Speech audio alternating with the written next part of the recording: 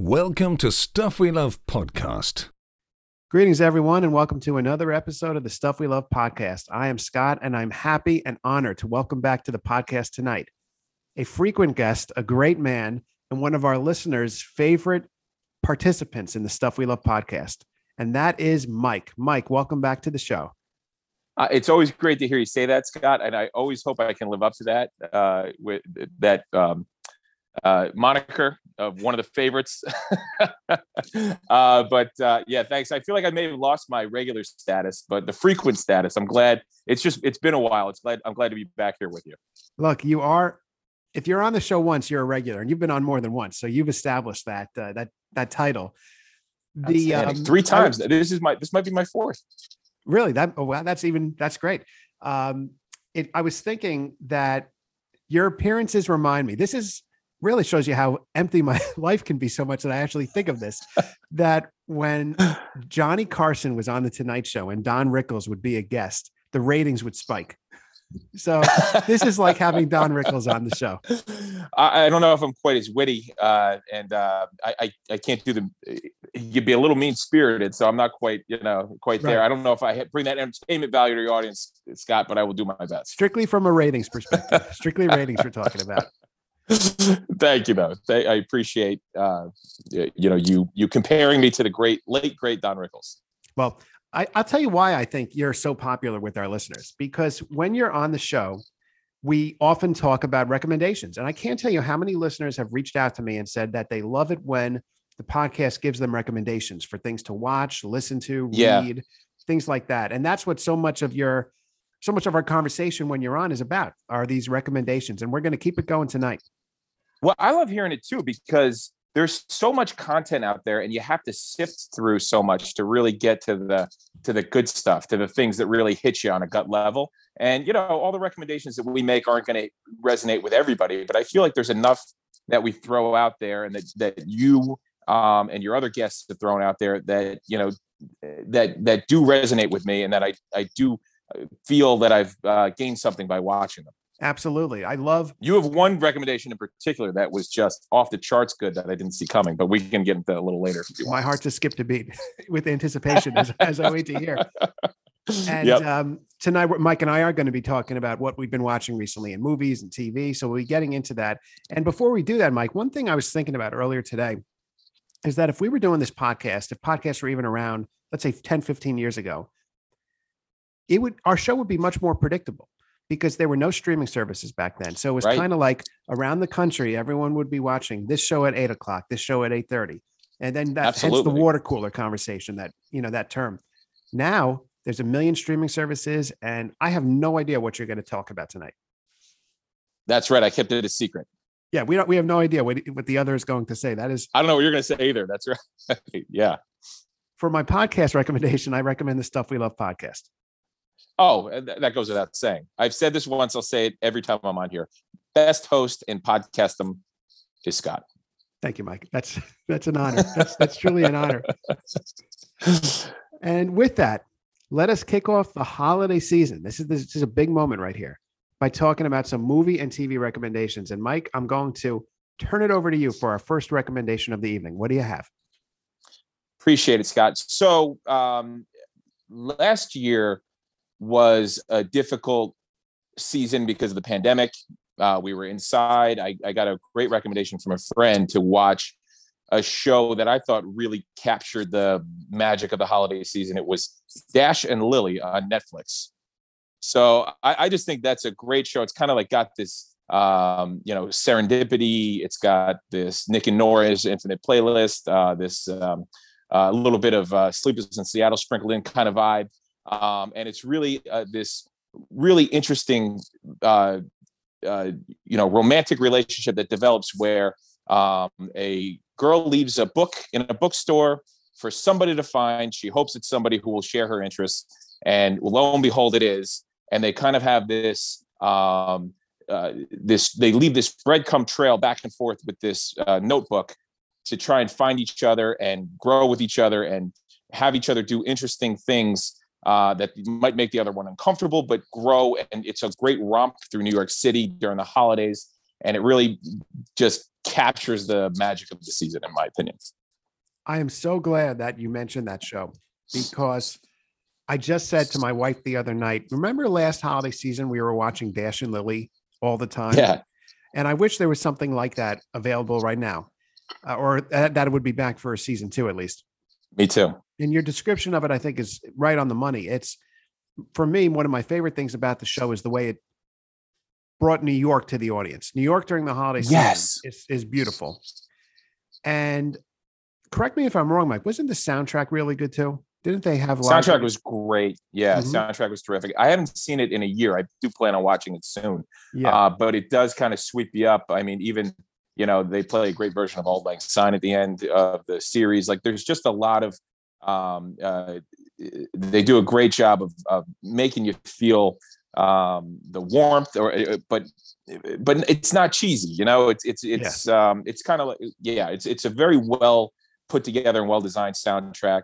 And last year, when we couldn't go into the city to do all the fun magic stuff of this time of year, it was nice to have it brought to you, as you said, and and you could kind of live vicariously through them, doing the things that we missed doing in 2020. It's really interesting, Mike, to hear you say that, because I definitely remember watching that show last holiday season while being trapped in our homes and thinking, oh man, it would be great to be there right now. And it reminded us of the world that we were missing. And absolutely. Also, it's an interesting show because to a certain degree, it has things in there that we think of as traditional romantic things, ex-girlfriend who may be back in the picture, and how family relates to the new romantic interests. But by the inclusion of this book that you mentioned, that's the key. I forget what the appropriate term is, but a major plot point, plot twist, or just the idea that plot device. Device. Exactly. That's what made it really, really unique. And I had no idea where the series was going. I loved it. It was one of my favorite things I've ever seen on Netflix. Me too. And even though you can kind of see the direction the story's going, they do a nice job of making it, it's not twisty and turny, but twisty and turny enough where they really hold your attention, and, they put the characters through the trials and tribulations that, they give you enough doubt about. It's really a sweet, romantic holiday romp. And it's just, I thought it was beautiful for last Christmas season, and I'm going to watch it again this year. So that leads me to a question, Mike. You mentioned you're going to rewatch it this year. My question for you is, with so much to watch nowadays, with all these streaming services and sports and all of that, how much time do you find yourself rewatching stuff versus watching it for the first time?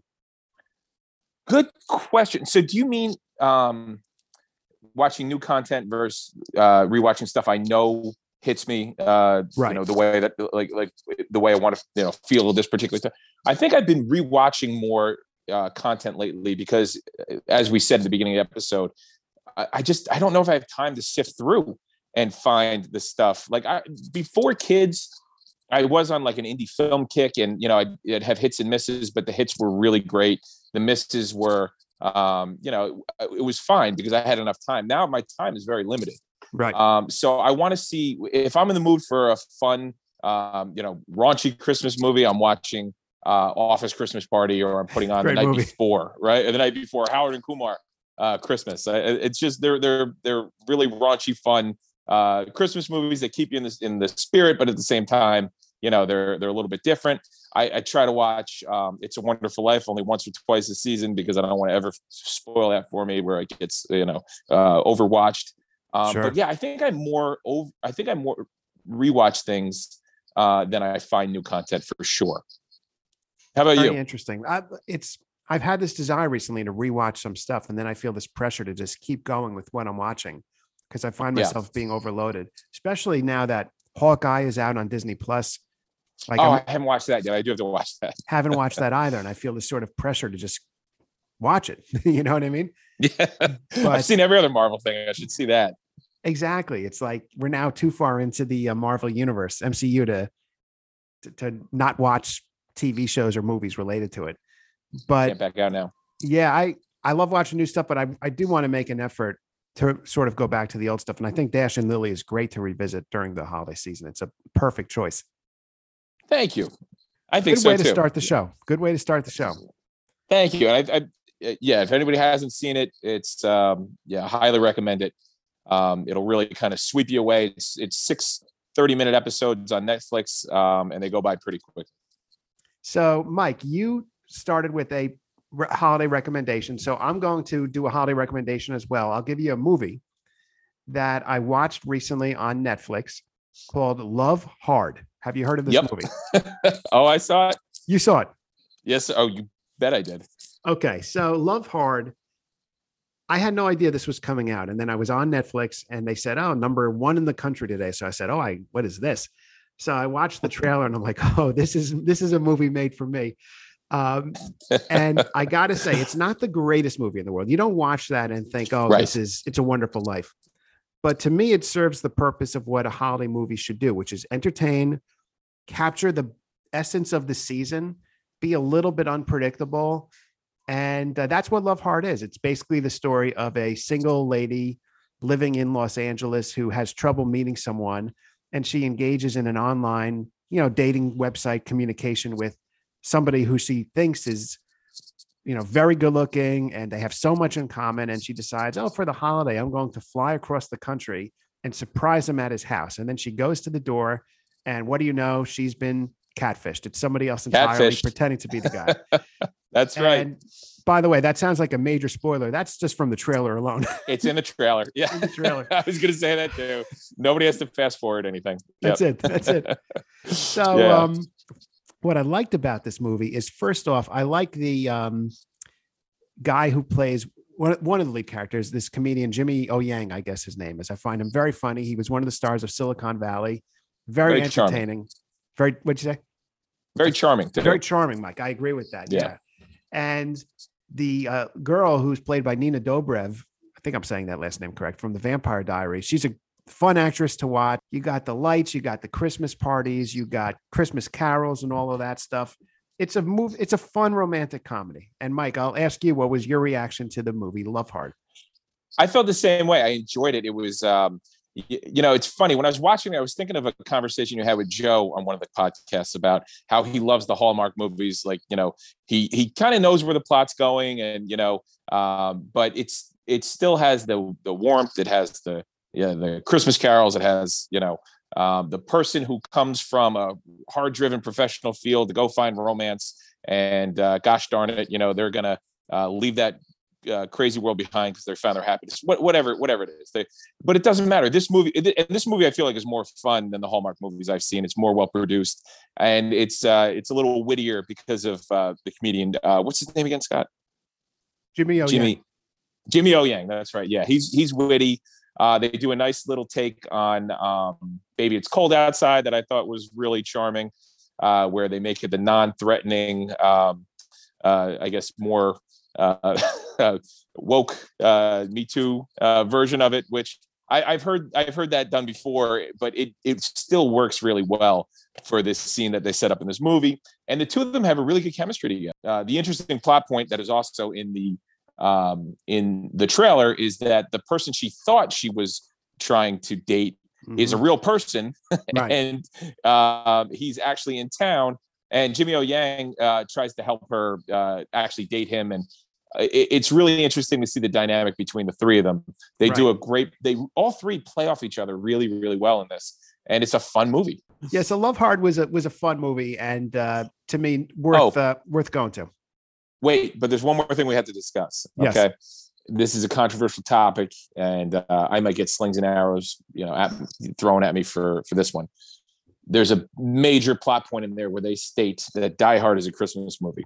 Now, I may say this in joking, and I love the titles obviously play on Die Hard, Love Hard, Die Hard. But I'm sorry, it's just not. I say it joking that it is, but frankly, it is one of the greatest action adventure movies of all time, set just with a backdrop of the Christmas season.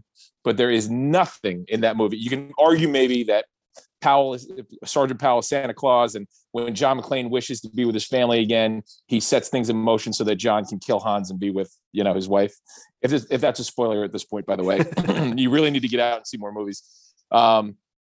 But I'm sorry, there is nothing in there other than the soundtrack and the Christmas tree decorations that actually relates to Christmas. I agree with Controversy. you. I have never thought Die Hard is a Christmas movie. If Die Hard is a Christmas movie, then any movie that has a backdrop of the holidays. Look, then if a movie is filmed and it's the summertime, oh yeah, so-and-so is a summer movie, but it may have nothing to do with summer. It's a ridiculous thing. I do not think Die Hard is a Christmas movie. To add to your point, if I'm not mistaken, in the beginning of Lethal Weapon, it was Christmas or something when she jumps off the balcony, right? In the first That is true. I believe. Yes, that's correct. Is that a Christmas movie? I don't think so. This is controversy on Stuff We Love podcast. This is, no, this is not, hot topic here. Hot takes. It's not a Christmas movie, but I did see online a Christmas sweater being sold that said Die Hard is my favorite Christmas movie.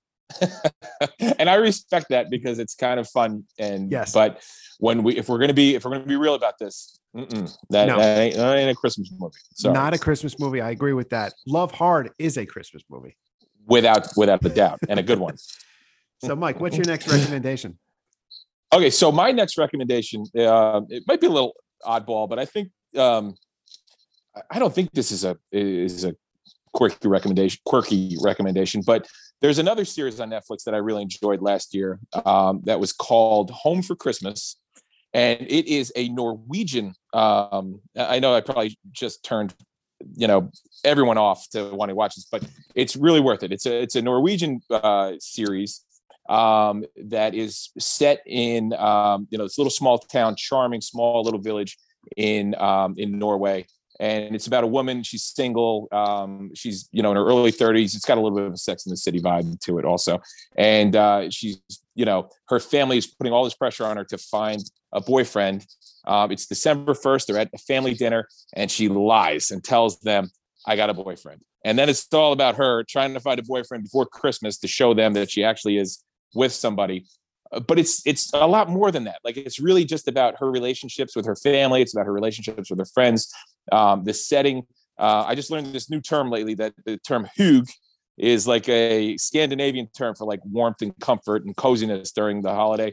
And everything about this gave me that feeling because it's just, what better setting than Norway, snow falling, charming, little buildings and Christmas trees all everywhere.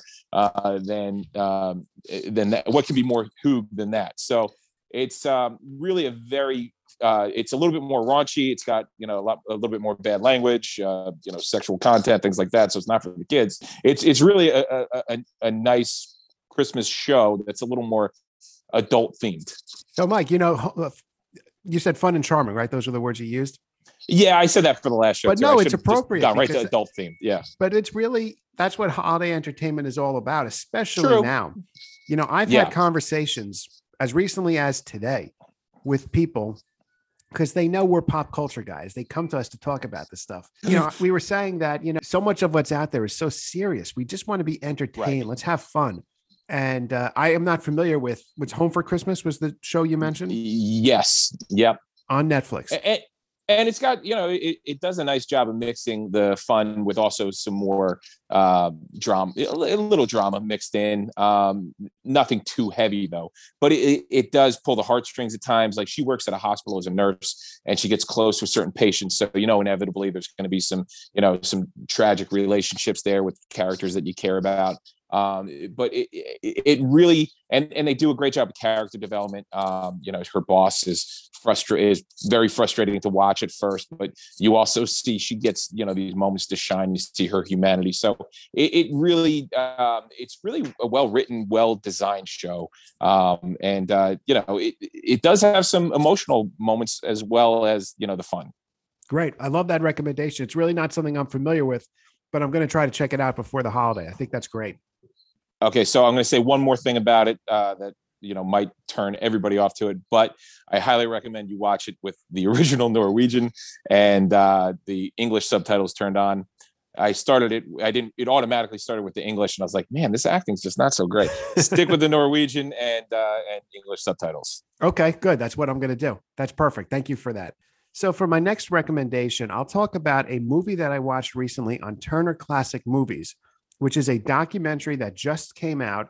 It is called Dean Martin, King of Cool. Okay. It was about a 90-minute documentary about the life of the legendary entertainer Dean Martin. And earlier this year, I finished the second volume of a 2-volume set about Frank Sinatra. And I read a lot about Dean Martin. I really didn't know much about him. But this film came out. His daughter, Dina, was one of the producers of it, which always, makes it seem like, okay, is it going to be straightforward? Is it going to be, since a family member is involved, is it going to be an honest portrayal? But I think it really was. And Dean Martin is really, there's not many entertainers like him today, because he was a movie star and actually a really good actor. He was a TV personality that hosted these great television programs, including the Dean Martin Show, which was a classic variety show. He was part of the Rat Pack. He could sing. He was just a consummate entertainer and a very charming guy. And it does kind of fit in with the Christmas stuff, because he loved Christmas, had one of the most successful Christmas albums of all time. Great album. Yeah. Great album. Hosted Christmas TV specials, one of which was just remastered and on PBS, I think, Thanksgiving night. Listeners may be able to get it on demand. But anyhow, I like the movie a lot. Now, I can't tell you that I loved it, okay? It's not, I've seen better documentaries that held my interest more, but I liked it a lot. And I learned some stuff about Dean Martin I didn't know before, had great vintage footage. And so I recommend it, but I can't tell you that I'm like, oh, this was the best thing I've ever seen. It's just fun and charming and entertaining. But I do feel like Dino gets a little shortchanged, right? I mean, Frank Sinatra and Sammy Davis are, such huge personalities, and Sammy Davis's impressions are, legendary, and also great singer dancer, and obviously Frank Sinatra is the most legendary crooner of all time. But Dean Martin was, just as good in terms of being a crooner, right? And and as you mentioned, Frank was also in quite a few movies, but the Jerry, the Dean and Jerry, shows, like the movies. He could do the comedic stuff. He could do the Ocean's 11. He could do this. Well, I guess Frank did that too. But regardless, that's what I'm talking. That kind of proves the point I'm talking about. Frank always seemed to overshadow Dino, and it's good that something kind of gives him a little bit more. I mean, he was beloved. I understand that, but it's good that, a documentary today is kind of giving him more of the spotlight. Yeah, I agree with that, Mike. And one of the things I'd always heard about Dean Martin, which intrigued me, was the idea that, Sinatra would go out partying in Vegas and stay up till 5 a.m. But Dean Martin, he would go to sleep. He would fake drinking alcohol. And they touch on that a lot in the film. And there are these great stories in there about parties at Dean Martin's house where he'd show up, he'd pat everyone on the back, say, how you doing? They would literally go to bed. And somebody walked by his bedroom during a party at his house, and Dean Martin is in bed watching the Andy Griffith Show. Wow, that's really something. I mean, now you're making me remember. Do you remember that HBO movie about the Rat Pack? I didn't watch it, with Ray Liotta as Sinatra or something. It was pretty good, and not a great movie, but it's still pretty good. And Joe Montana played Dino, and there was a scene in there where they were all partying, and it's actually a little bit raunchy. They go through different levels, and they show the different members of the Rat Pack with, different women. And Frank, has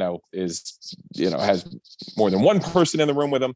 And then they go to Dean's room, and he's by himself, just, watching TV, getting ready to fall asleep. And, it kind of shows him. Also, there's an interesting scene with him where he's kind of not depressed, but he's kind of a little down in the dumps. He's like, guys, don't you realize this is all kind of a facade? Like, this is just our moment. This is not reality. And he goes, watch this. And he goes, blah, blah, blah, blah. Like, it just makes a funny noise to two passersby, and they laugh. And he's like, you see, I didn't even do anything. And they're laughing at me. This is not real. This is just, this is just our time. And he did have a great line where he said, I feel bad for people who don't drink. That's the best they're going to feel all day. But it was juxtaposed with, him, as you mentioned, this documentary brings out, not really being that way. Right. It was an act. It was an act. Yeah. Right. It was around that. You're right. That's around my roundabout way of saying, yeah, it really showed him his act. Right. Yeah. And one thing I learned about the Rat Pack is they would do multiple shows in one night, and they would be repetitive, the same jokes and everything. So it truly was an act. You're doing the same fake stuff over and over and over again. But that being said, they're still legends. They are legends, and it was fun to watch. And I do recommend it overall, even though I didn't love it. I recommend it. Excellent. Okay. So, Mike, what's your next recommendation? Okay, so this is not really a recommendation. It's just I was going through, maybe it is a recommendation. I was going through some of the animated things that I like to watch around this time of year. And so the ones that resonate with me a lot, I for some reason, Mickey's Christmas Carol always hits me. I think there's something about, I even saw a making of where it kind of took you through how they did the sound effects. And it's just, to me, it's brilliant the way they bring it to life. It's haunting. Scrooge is really well played in that. And, Goofy's hysterical as Marley, and falling down the stairs and tripping on his chains. But there's something about it that's haunting and moving to me at the same time. And that's one that, along with, I said this during one of the Halloween episodes that we did, Scott, the Garfield movie cartoons are underrated. Garfield Halloween was great. And then Garfield Christmas also always had a moment for me growing up as a kid watching that really, I don't know what it was that hit me about this, but there's a scene where he sits on the lap of John's mother, and she's stroking him and talking about, petting him and talking about old times. And it always hit me how well that captured, just the nostalgia people have for Christmas, longing for old times. They're in front of this crackling fire, and it's comforting and warming. And then later on, they have, big Christmas sing along with the family. So it's funny because there's the Garfield jokes that are, deadpan. If you bear with me 1 second, I'll tell you the name of the voice actor who did the Garfield Christmas, because I couldn't tell you his name last time. His name was Lorenzo Music, birth name. Wow. Gerald David Music. That Music is actually his last name, I guess. And he, to me, has always been the perfect voice actor. His deadpanning, his dry humor, the delivery is always perfect for Garfield. And that show overall just captures something for me. It maybe goes back to, my memories as a kid growing up, but I try to watch that every season. And then the last one I wanted to mention was a cartoon from the early 80s called The Snowman. And it kind of, the reason why this came back to me was I remember I've been watching the Polar Express for the last few years. I'm like, what the heck? I know the book, came out, I guess, it's been out forever. But I was like, what is this cartoon that I'm also being reminded of? It was The Snowman, where this kid, it's 80s, beautiful 80s animation. You feel like you're watching one of those really well drawn picture books that we'd watch as a kid, where he builds a snowman. It comes to life at night. They show each other. He shows the snowman around his house. He shows him his yard. The snowman, eventually they fly, and the snowman takes them to the North Pole. They have a romp with other snowmen and Santa Claus. The music is absolutely beautiful and captivating. I almost want to call it romantic. It's so beautifully done, and the music is so beautiful. And then he comes back, obviously. And this is going to be a spoiler alert. In typical, you might want to fast forward about 15 seconds. In typical 80s fashion, they crush your hopes and dreams, and the snowman melts, the next morning. The 80s were great for crushing children, right? But it's something that is kind of magic. And I don't know that you always get that with animation these days. It's slow. They take their time. They want to show this boy teaching this snowman about his life and where he lives, and they take him around the forest and around his home. But it's beautiful, and if you're patient and can and like that kind of thing, I think it's something that people should watch around this time of year. So, Mike, those are unbelievable recommendations, and I don't know how to tackle them. I said tackle is the wrong word, because I think they're all great. I threw a lot at you there. I know I threw a lot out. Threw a lot out there. That's good. I actually wanted to ask you. I have never seen The Snowman. Do you know if that's streaming anywhere? It's on YouTube. It's on YouTube. Yeah, it's like a 26 minute cartoon. Oh, okay. I must have misheard something you said. I thought it was like a longer movie or something like that. So it's on No, YouTube. no, no. It's really just it's just animation set to music. It's almost like the old Disney. What were they? The ones where they were all set to music, Scott, with Silly Symphonies. Silly Symphonies. There you go. I could not place that. Yes, it's like a silly symphony. I think some of the music is original though, and it is rendered. The artwork is gorgeous. Awesome. Yeah, I'm going to check that out. I'm not familiar with that. Sounds great. Sounds really great. You've seen Mickey's Christmas Carol? Obviously, I was going to speak about that. So Mickey's Yeah. Christmas Carol for me is one of the defining films of my childhood. I cannot tell you how many times I would watch that movie around the holidays, and Me too, over and over again. And it's streaming on Disney Plus now, which is great because you could revisit it again. Yeah. And what's the name of the character? Is it Tiny Tim? Who is the Tiny Tim? Tiny Tim. Now, you mentioned it when you were speaking a moment ago about, I think you said something about how I forget the words you used, but it's heavy and emotional, but also I don't know. But one of the things that even as a little kid watching the movie, it would kick off and it would be fun. I mean, you feel bad for the Mickey character because he'd be treated badly by Scrooge and all that. But when Tiny Tim first makes an appearance, you feel deflated. It just, as a viewer, it crushes you.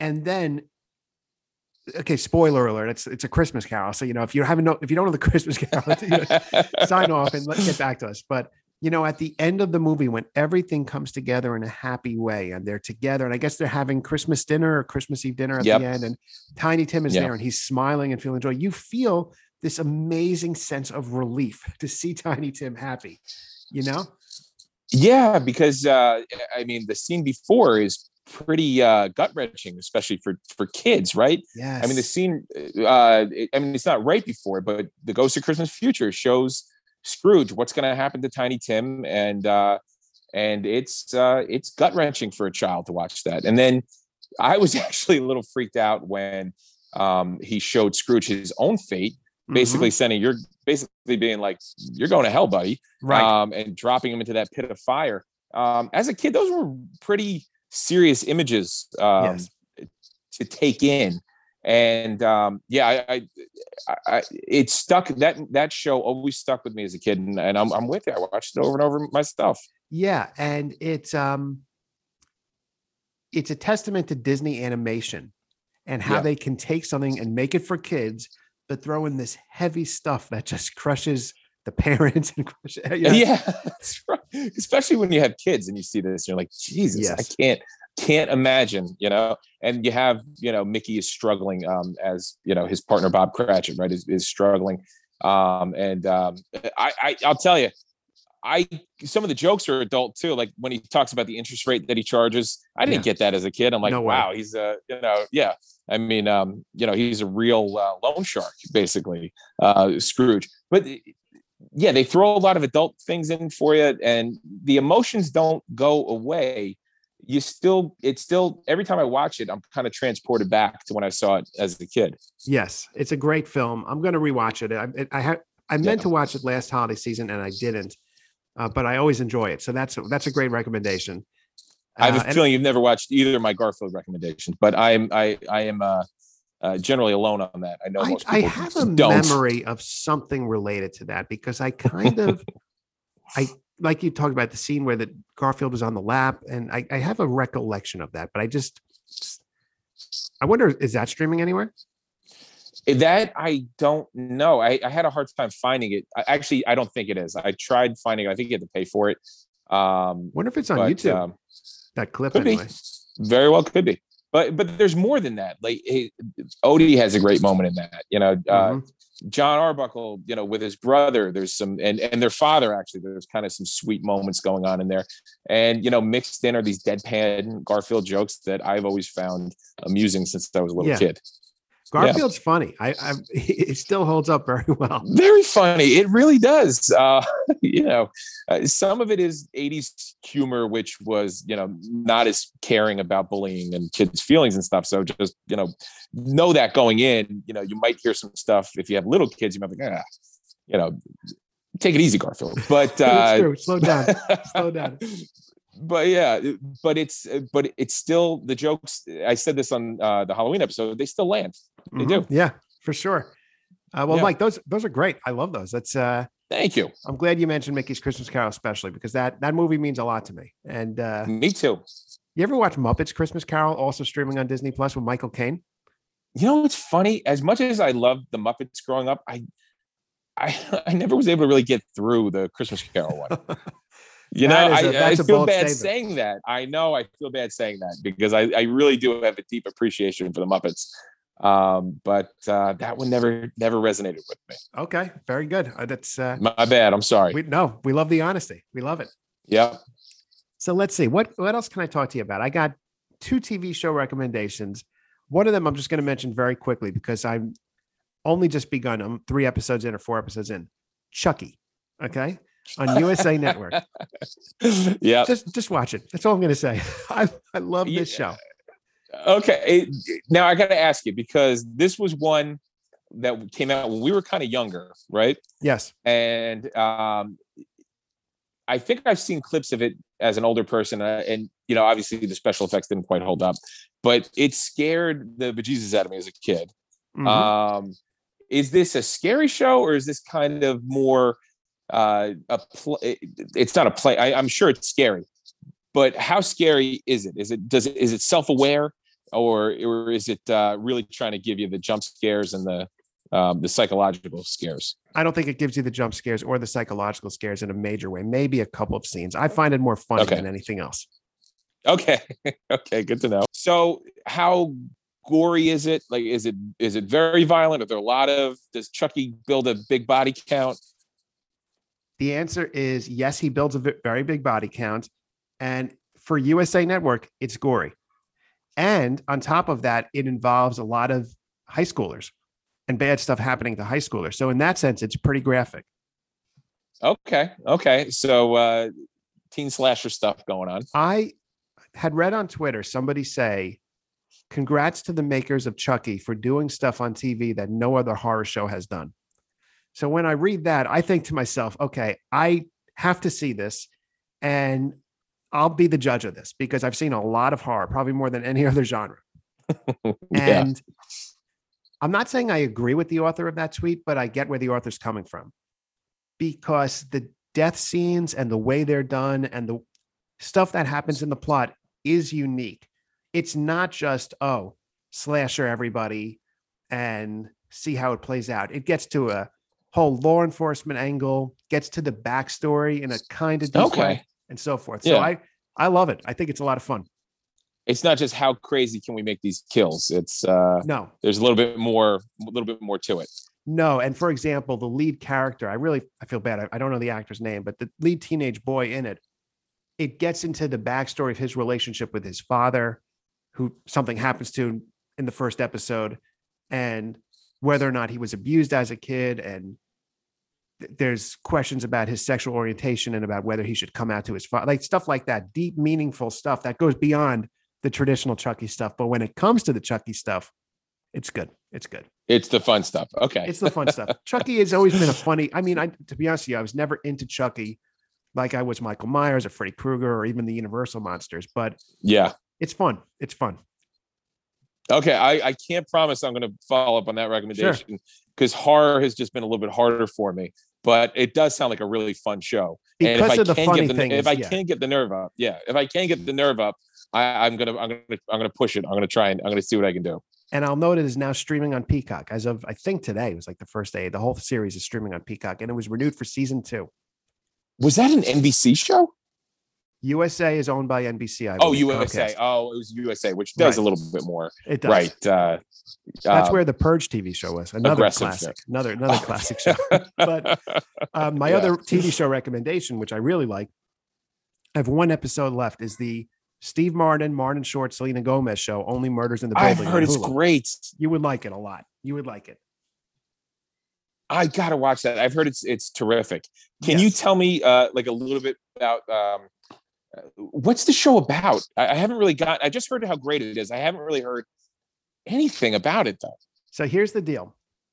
It is about three people living in an amazingly beautiful and historic New York City apartment building, which is filmed. It's a real building. And that's actually one of the great things about watching it is the architecture of this building. And there's a death in the building, and it's not clear if it's a suicide or a murder.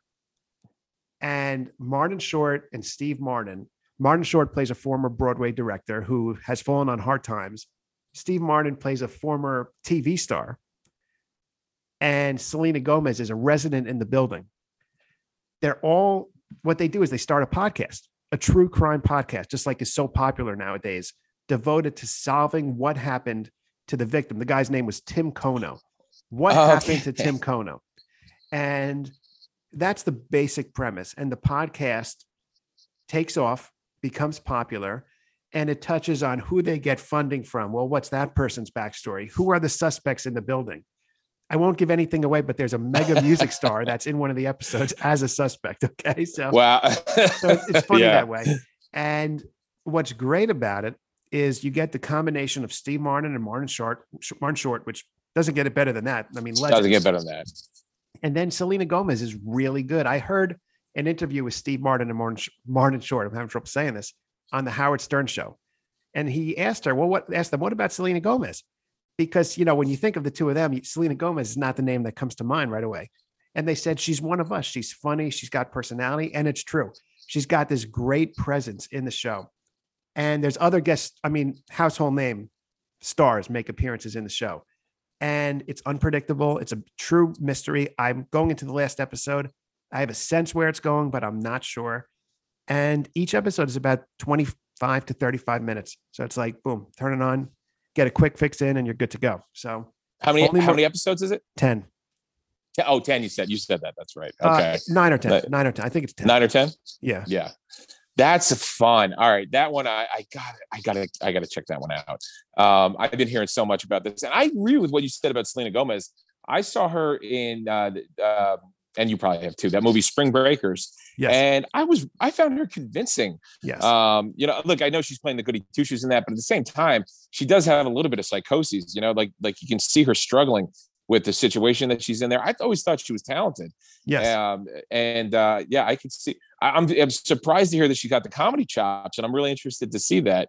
And I've always loved Steve Martin, going back, from The Jerk to Dirty Rotten Scoundrels to, Three Amigos was, that is a defining comedy from my childhood, so and with Martin Short, obviously, Yes. they're so great together in that. All right. Mike, That's great. I want to tell you something. First of all, about Selena Gomez, what is great about her is her delivery. Very deadpan. Just it's unique. But I'm going to tell you, I hope I get this story right.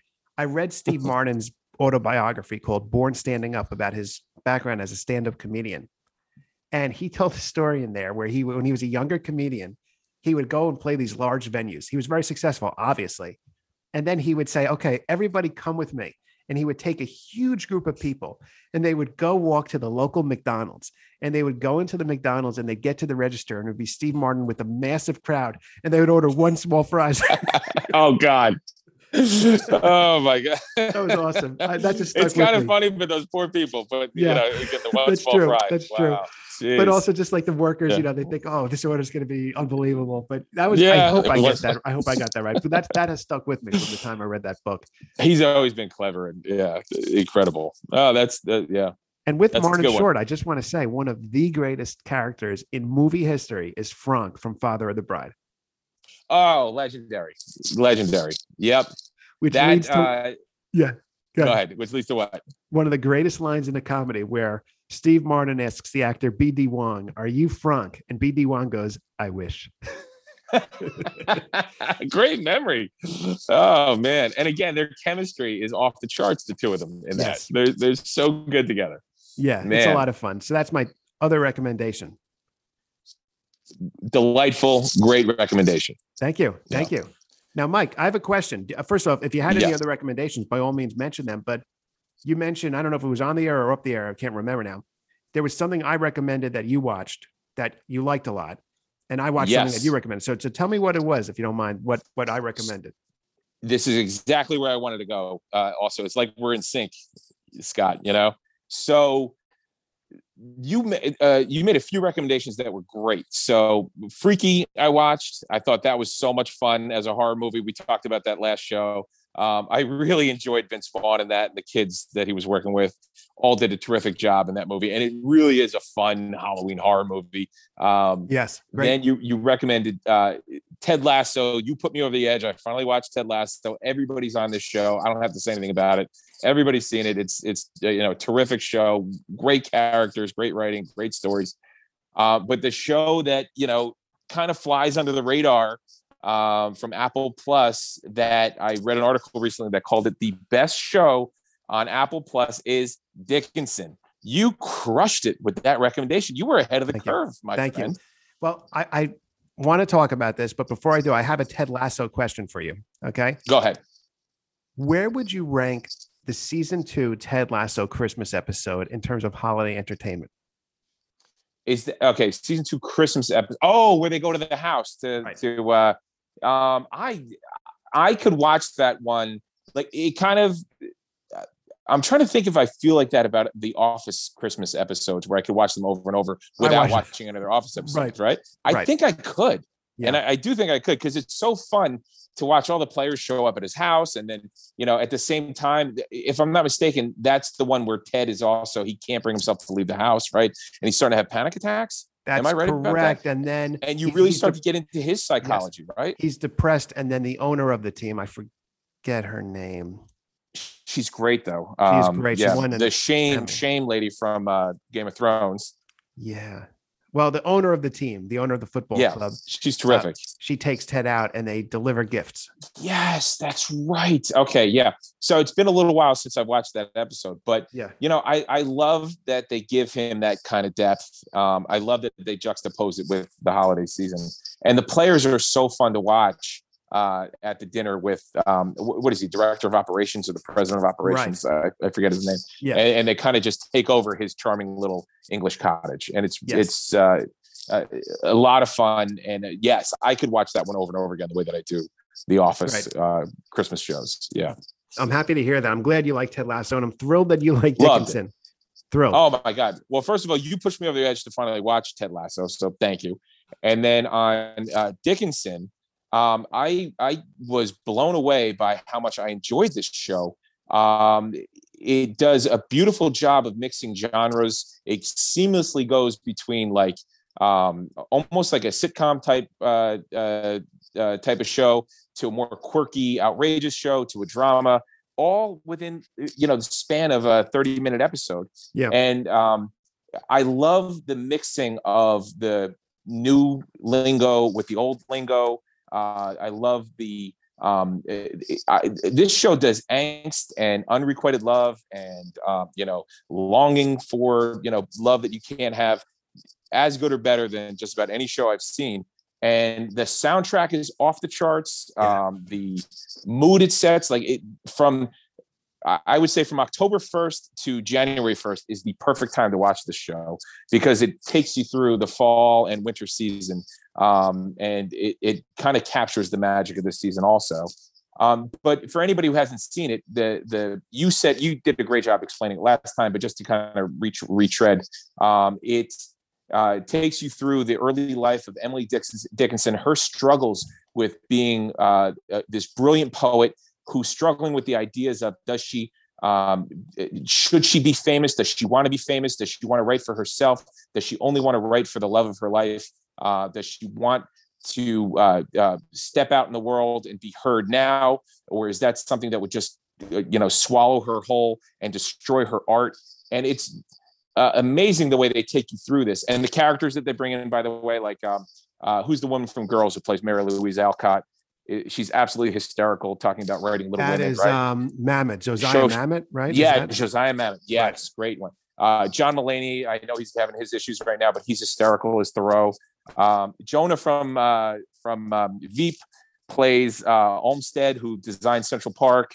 They're all just so good. And the father in that is, I think it's interesting the way they go from season 1 to season 2, Scott, about her struggles with why, I think they struggled with didn't struggle with, but they wanted to portray her struggles with why she never became famous, right? Mm-hmm. And in the first season, her father stifling her because Mike, I want to say something. I don't want to interrupt you. Oh, I'm sorry. That is my next watch. I'm going on too much. Go ahead. Yeah, because I'm been watching so much. Dickinson was literally next to my list to be started this week, so I can't talk about season 2 just yet. Oh, I'm sorry. Go ahead. No. Go ahead. Continue. Don't get into season 2, but just talk about anything else about the show. I don't think I'm giving anything away by saying this about season 2. Season 1, you see her father put the societal pressures on her, and that's one of the reasons why you see her struggling with fame. In season 2, she struggles with the idea of fame itself, and I think that's a really it's fascinating the way they cover it. Like I know that it's not necessarily the most original theme, but it's done really well here, and it explores, how fame can suffocate your creativity. And it's season 2 is quite brilliant. It also gets into really heavy racial issues about, one of the characters is putting out a secret underground. One of the black servant people who works there on the farm puts out an underground newspaper that's trying to support John Brown and his revolution. And it takes you through his struggles and psychological struggles and how it affects his family. I mean, this show does so much in not necessarily, it's, there's 10 episodes, 30 minutes each, but it just does so much with that time. Yeah. Well, hearing you talk about it has got me so ready to watch season 2 because it's so well done. By the way, if anybody wants, sorry, go ahead. Go ahead, Mike. First. Absolutely. Yeah. I just wanted to say, if anybody's thinking about, whether they want to watch this or not, I just feel like, Scott, the party scene in season 3 kind of captures the vibe of the whole show, the absurdity of it, but at the same time, these women struggling, like she and her sister struggling with societal norms in a funny way. Mm-hmm. Her brother and his relationship with, the woman he proposes to versus Emily's relationship with her, and how they struggle with each other. But then they have this really fun dance scene that's so quirky, but at the same time, it's dreamlike, and you kind of feel swept up in it all. Well, you said season 3. Isn't there a scene like that in season 1 too? Episode 3. Episode 3, season 1. Yeah. Okay. Yes. Episode 3, season 1. Yes. I'm sorry. Yeah. I didn't. No. Absolutely. I misspoke. Yes. No. And it's a show that on paper should not work. Yes. It's a show that should not work. Yes. But it does, and I think it speaks a lot to Apple TV Plus, which is hitting it out of the park with Dickinson. Yeah. Ted Lasso, also on Apple TV Plus. Yep. And a whole host of other shows and movies, a lot of which I have yet to see, but that are very good. Now, Dickinson, a few other observations. First off, Haley Steinfeld is one of the best actresses of her generation. So let's think about what she's done. She emerged onto the scene in True Grit, where she got an Oscar nomination as a little kid. I forget how old she was. She goes on to make... she's young, a little like kid. She was like 13 or something. Yeah. It's amazing. She goes on to make a movie I think you and I have talked about, one of the best teen movies ever made, The Edge of 17 with Woody Harrelson. Great movie. Yep. Great movie. She stars in Dickinson. There's other stuff she's been in, of course. She carries Dickinson. By the way, she is the backbone of the show. She is the backbone. She really holds it together. Like her performance anchors everything. She kind of dominates the screen when she's on, and everybody feeds off of her really well. She dominates that show. In a show with tremendous actors and actresses. Actors. She leads it. And yes. While I haven't started yet, Hawkeye, which everything I hear is how amazing she is in Hawkeye. Yeah. On Disney Plus. I haven't seen that either. I'm going to watch it too. That's a must see. But Dickinson, It's a risky show, and I commend them for taking the risk. I had no interest really in poetry, and I knew who Emily Dickinson was, but to be honest, I would never have really gone to the Barnes & Noble and bought a biography of her. But now watching the show alone made me very interested in her life. And it's a very well-produced show as well. I don't know what Apple TV spent on that show, but it takes great production value. And here's the weird thing about Dickinson is that you're caught up in that time and place. And then out of nowhere, they'll break into a pop song. Oh, you'll hear the modern language. And it works. It doesn't, you're like, that fits perfectly. No, it works perfectly. And part of that kind is of shows cast. Oh, I'm sorry. Yeah. I was going to say part of that is the youthful cast that is able to talk like that. But the I don't know the guy's name. He's a good actor. I've seen him in a bunch of stuff. So good. He is so good. And Jane Krakowski as the mom is also real good, real good. So good, Mike. Oh yeah, and I was going to say, I wanted to kind of just reiterate what you were saying about breaking into the pop songs and all that, but it doesn't feel out of time or place, right? They do a wonderful job of showing how the themes of the past mesh perfectly almost with the themes of today.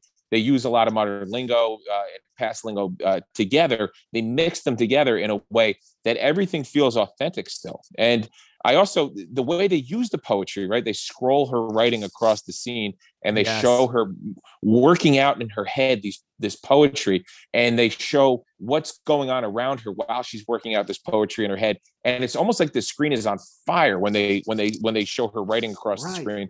It gets into her passion. You feel her passion and her soul coming out. I'm just I can't be more impressed with what they did with the show. It kind of reminds me when you spoke a moment ago about breaking into pop song and it works. This may be a hot take. I'm not trying to be controversial. It kind of reminds me of Hamilton in a way. In this, just from I was a general thinking concept. the same thing. Yeah, because I was thinking the same thing. Now I'll make a bold statement. This will get us to lose a lot of listeners. I think Hamilton is overrated. Okay, I do. I will argue. I think that's backlash, but I will argue. We can argue that another day. Don't get me wrong. I like it. I think the show's. I've never been hit on so many emotional and intellectual levels at the same time as when I first saw that show. But we can argue that another day. That's what I said about Chucky. I think I do like it. Don't get me wrong. I've seen it in person and I saw it on Disney Plus, where I actually liked it more than in person. I must say that, because I think now I was able to get up close with the actors and see what their face, and also watching with subtitles on Disney Plus made a big difference, because I was able to stay pace with the lyrics. Right. But just the idea I was going to say with Hamilton, it's like, there's no way that they're going to take the founding fathers and have them rap, because that can't work, but yet it does. And it works really well. And Dickinson, it's the same thing. They're not going to take Emily Dickinson and the people from that time and make them talk like it's 2021. Well, it works. It actually works. Mike, you mentioned one of my favorite things about Dickinson, which is the way the words sort of burn onto the screen. It's so creative. And the show does such a good job at making you realize how much of a genius Emily Dickinson was. Yes, it does. And this soundtracks that they play over it enhances it. You know, the music that they play, somebody compared her, I forget who I was reading, but they compared her to, I don't think this is a perfect analogy, but she would kind of be the Billie Eilish of her day, you know, like she's got that moody, angsty thing going on, but at the same time, like you said, watching the poetry come to life on the screen in this scrolling fiery, you know, her handwriting, and watching her feel the world around her, and then being able to express herself as, as beautifully as she does. It is her poetries are work. Her poems are works of genius. They are. They really are. Yeah. Well, I'm glad you like that. Yeah. Like, I'm very happy that you enjoyed Dickinson. I loved it. I got to warn your audience that the first episode, they do a whole lot like at once. Like they really throw you into their style, and it could be a lot for some people to take. So if the first episode is a little overwhelming and, a little much, just try and get through the second episode, because by the end of the second episode, when Mitski's Best American Girl hits, it just like, it sets, it really just hits you and overwhelms you, I think. Yeah. And it was a lot for me. The end of the second episode. Yeah. Yeah. When I first watched, I was like, oh, I don't know if I really like this. And then I stuck with it. And then things that surprised me in the first episode, where I'm like, I'm not sure I'm into this, I ended up really coming to like in the subsequent episodes. Yeah. And I loved it right from the get-go, but I was watching it and thinking, wow, this could be a lot for people to process, because it's so different. And they try to do so much in that first episode, but it's worth it. And the second episode, by the time you get to I thought the end of the second episode, it's a little adult. It is very adult themed. The whole show is very adult themed, not for kids at all. Not for kids. But the end of that, where they show her relationship with Sue, and they play Mitski, it just, it again, overwhelming. So loved it. I could not have loved that recommendation more. Thank you, sir. That means a lot. Thank you. Yep. And you gave a great recommendation on our prior show, which I watched, which is the Netflix movie I Care a Lot, starring Rosamund Pike and Peter Dinklage. Now, I'll be honest with you, Mike. I was going to watch it, but I wasn't that excited for it. And when I turned it on, I vividly remember this. I mean, I got a weird thing, Mike. This is meant to be in the show. I want to talk to you about this. Do you remember where you were when you saw certain movies? Like, can you picture what you were doing, where you were sitting and things? I'm the same way. I don't know if other people are like that. I really don't know. Like, I remember certain movie theaters I was in when I saw certain movies, not every movie, but for a lot of them I can. Yeah. I remember if I was on my couch or if I was out, I can do that. Yeah. Now with I Care a Lot, one of the things I remember was being exhausted before I started the movie. And I think I saw it was over 2 hours long. I'm like, well, do I really want to watch it now? But Mike said it's really a lot good. to take. It's a lot to take. It's a lot to take. Yeah. And I'm at a point now where if I feel tired, chances are I'm going to pass out of sleep. Okay. Yeah. When I put on I Care a Lot, it was like adrenaline. I was so into it. It just lifted me up and I stayed up the whole time, watched the whole thing in one sitting. It was so well done. And Peter Dinklage was so great in that movie. Great. It's great. And I mean, the character played by Rosamund Pike is a vicious, nasty character, and you despise her because of the things she does, taking advantage of elderly people and in a horrible way. In a horrible robbing way. them, right? Throwing them into conservatorship, but Britney Spears, a la Britney Spears, but this in more in a mental institution and robbing them blind.